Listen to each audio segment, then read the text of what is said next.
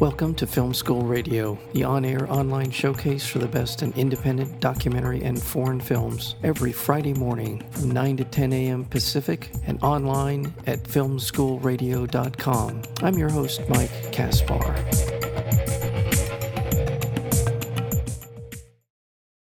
Jay Myself documents the monumental move of a renowned photographer and artist Jay Maisel, who, in February of 2015, after 48 years, begrudgingly sold his home, a 36,000 square foot, 100-year-old landmark building in Manhattan, simply known as The Bank.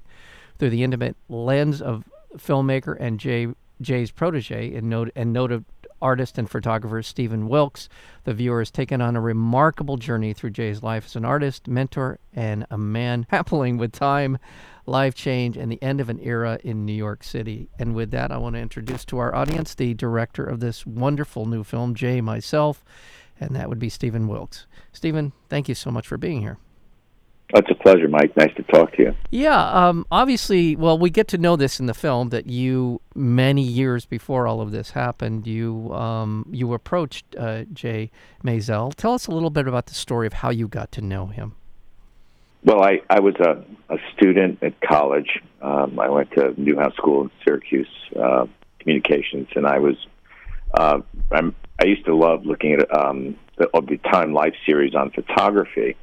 And I think I was probably about 18 or 19 years old, and I was flipping through this one book called Color, and it just seemed that every photograph that I liked in the book was by this guy named Jay Maisel. And so my junior year, I sort of mustered up the courage to actually call him up on the phone and see if I could show him my portfolio. My professors at the time said, "You're never going to get a job, so don't even attempt to do that. What you should do is just pick up the phone and call photographers and see if they give you feedback, on your work."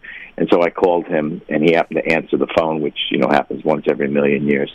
And I was so excited that I was speaking to the man himself that I think I started to stutter in anxiousness, and I became... He basically told me to, leave a piece of paper in the portfolio and drop it off by his building. I said, "Building? Where's your place?" He goes, "Well, I have a bank on Spring Street in the Bowery," and that's what I did. I dropped it off, and then I got a phone call from his assistant that I could pick it up and that Jay wanted to meet me, and so I went back down to the bank the next day, and his assistant opened the door into this incredible building, and that really began this whole journey. He actually said to me, "We made you $5,000, Stephen," and I got all excited because, no, I'm just kidding, but Jay really loved your pictures. And that preceded this whole dialogue where I started to read the note that Jay left, and, next thing I know, I was he called me out on the intercom and said, "Bring that kid Wilkes up to 2," and like I described in the film, it was, really like the Wizard of Oz, and that's what it was like. I mean, it was I can't even begin to describe the scale of what I was, seeing. That was something that I never had ever imagined before. Jay had the bank set up in a way, he really never wanted people to sort of know that he was living there in a way. I think he was concerned because of the nature of the neighborhood. Obviously, him being a photographer, and he had his cameras and all his things there. He just wanted to sort of be, in a way, invisible. And so the building was covered with graffiti from over the years, and you had bums sleeping on the street, and it was. It was a rough time in the Bowery in those days, but it was an amazing time to be down there. I mean, early 1979 is when I got down, and that's when I visited the bank, and it was a magical time. You had Jean-Michel Basquiat. He was doing Samo writings on Jay's bank.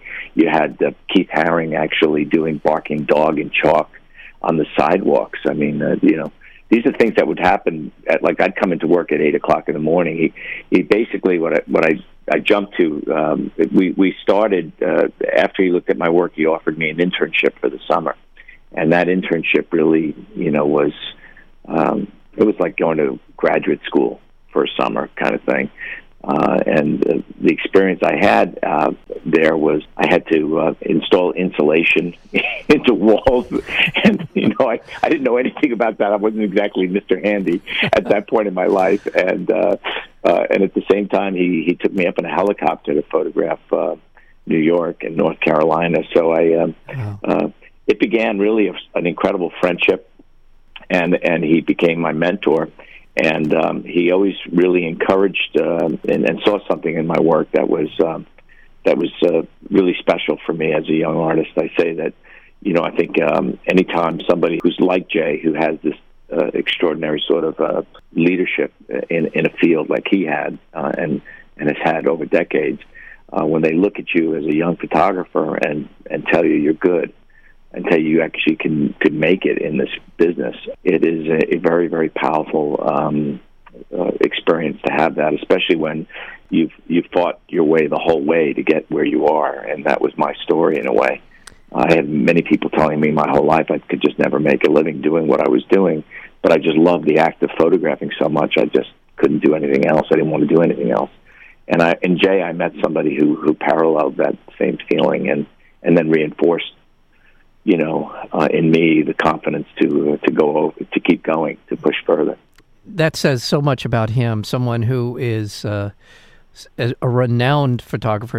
I want to talk a little bit about his sort of place in the constellation of photography. Sure. But also, it says a lot about him as a person, and these are the things that come across in the film, that he's truthful. He at times maybe not as filtered as some other people might be in terms exactly. of describing. He's going to tell you exactly how he feels. That's one thing about Jay.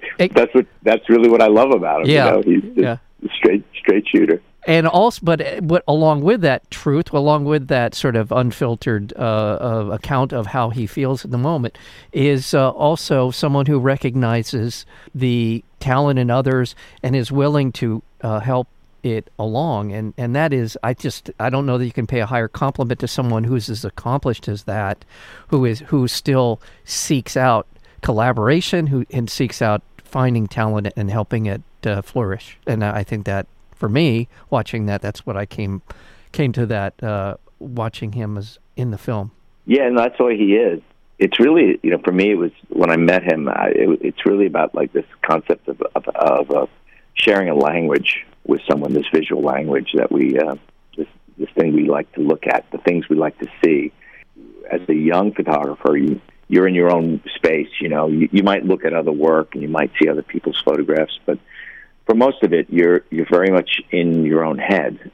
And then when you meet somebody who is like-minded in a way, and that gets excited about the same things you get excited about, and I think that was at the core of our relationship, was this almost childlike joy in the act of looking. And I think when we met, and the more time I got to spend with him, the more he shared with me. As a result, like one of the things is when you see the editing room, that was really where we formed, I think the basis of our friendship and relationship was in the editing room, because I used to love just looking at his pictures and setting up his pictures. And I would go to great lengths to actually look at every roll of film he would shoot. I'd get in at 8 o'clock in the morning, and I'd work till probably around 11:30. At 9 o'clock, I would go to a place called Fleet Messenger Service, where you could have, it was one-day turnaround on Kodachrome. So we'd put the film in early in the morning, and by 9 at night, it would come back. And then I'd set up the film for him. And he was used to pretty much most of his assistants over the years would just, open the boxes, write down what roll number it was, and put it in the box, and that was it. I was going through each roll, and literally I could see how his mind was working as a photographer, and that was, for me, the most incredible thing, because I found this amazing kind of gift in being able to look deeply at the way he photographed and how his mind was working through the film. He really didn't have anybody do that before. He would call me and goes, "Where's the film, man?" Because obviously if I'm looking at every picture like that, it takes me a little longer to set up the film.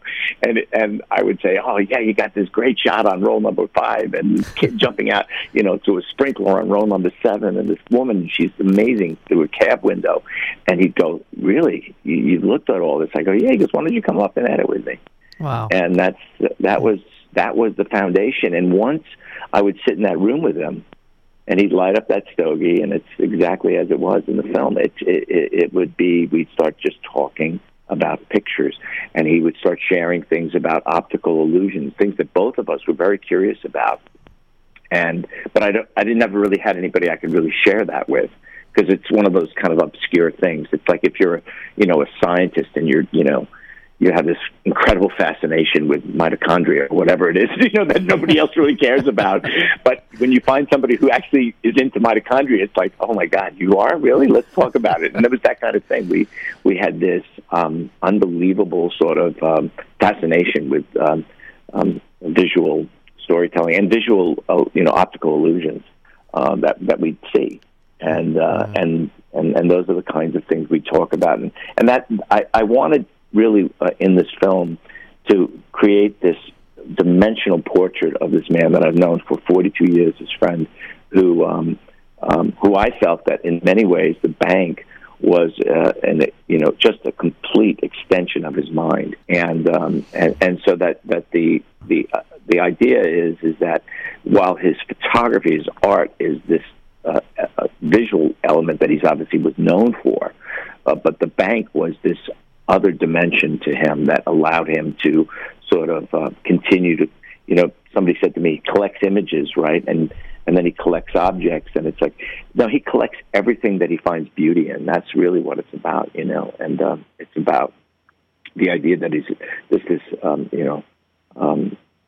just a constant hunger for looking and seeing and discovering beauty in things that most people never see or never look at. Right. And so that was part of really what I wanted you to, I think for me, when I came into the bank, it affected me. It affects everybody who spends any time there. You start to look deeper, Yeah. And the more you look, the more he rewards you. There's like layers upon layers upon layers of things that you never could see in a first glance, sometimes even a second or a third glance.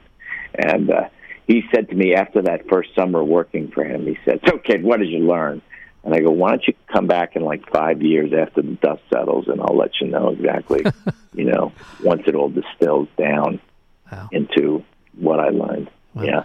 So for me, the film really was about taking all those beautiful things that he taught me. And I think so much of what he says and he speaks about, they're more than just about, I think, art and photography. I always found them as life lessons in a way, stuff that I've shared with my own children.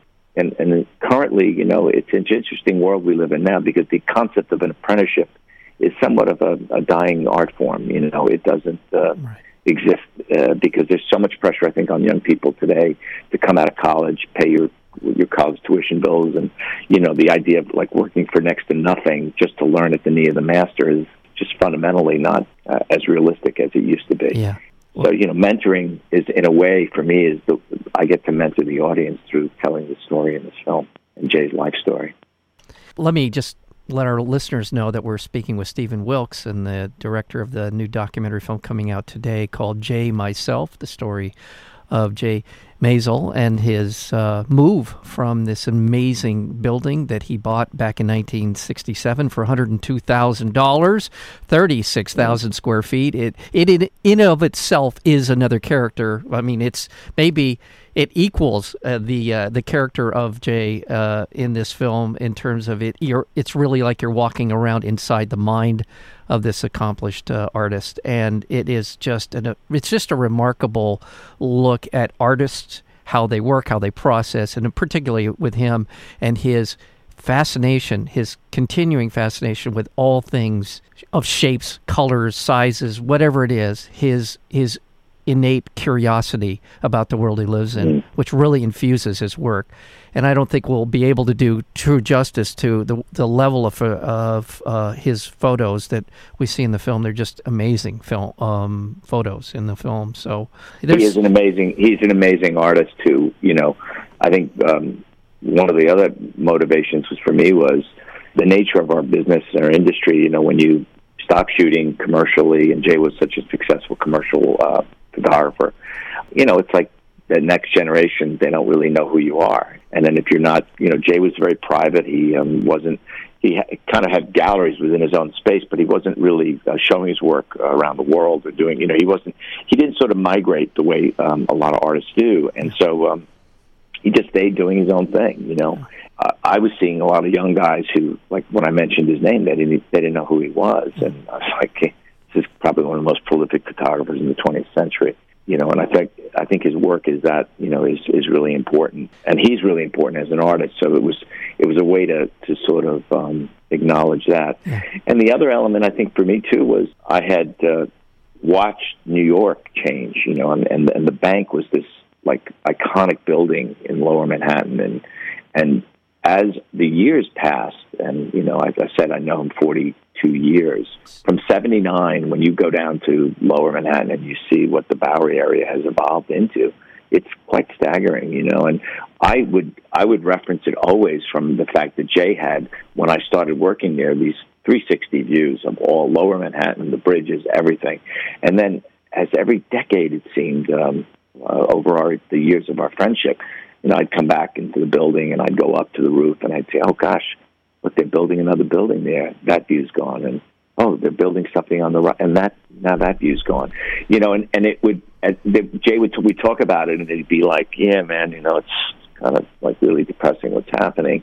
But then he would actually start shooting things going on in front of him. So he would start making art, even though most people would be like, you know, probably, you know, writing congressmen and saying, stop the building, don't allow these things. Jay, you know, was focused on, okay, wow, I guess there's a picture now within that new building. There's something else going on. He always finds something visually that would attract him and makes a positive out of a negative, you know, and I think that's a great gift too. Well, Stephen, we unfortunately just going to have to wrap up because I just want to let people know that you're in town. You're at the Royal, the Laemmle Royal on Santa Monica Boulevard, right off the 405 tonight, and I believe tomorrow night for Q&As. Is that right, for Friday and Saturday? Yes. Night?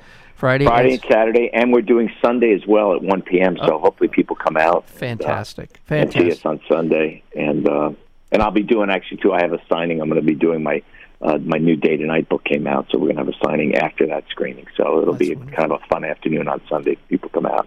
But, yeah, we'll be doing 7:40 tonight, 7:40 Saturday p.m., you know, Q&A, and then the 1 p.m. on Sunday. Fantastic. Well, again, the film is Jay, myself. We've been speaking with the director of the film. That would be Stephen Wilkes. Thank you so much for being here on Film School Radio today. My pleasure. Thanks so much. Nice talking to you, Mike.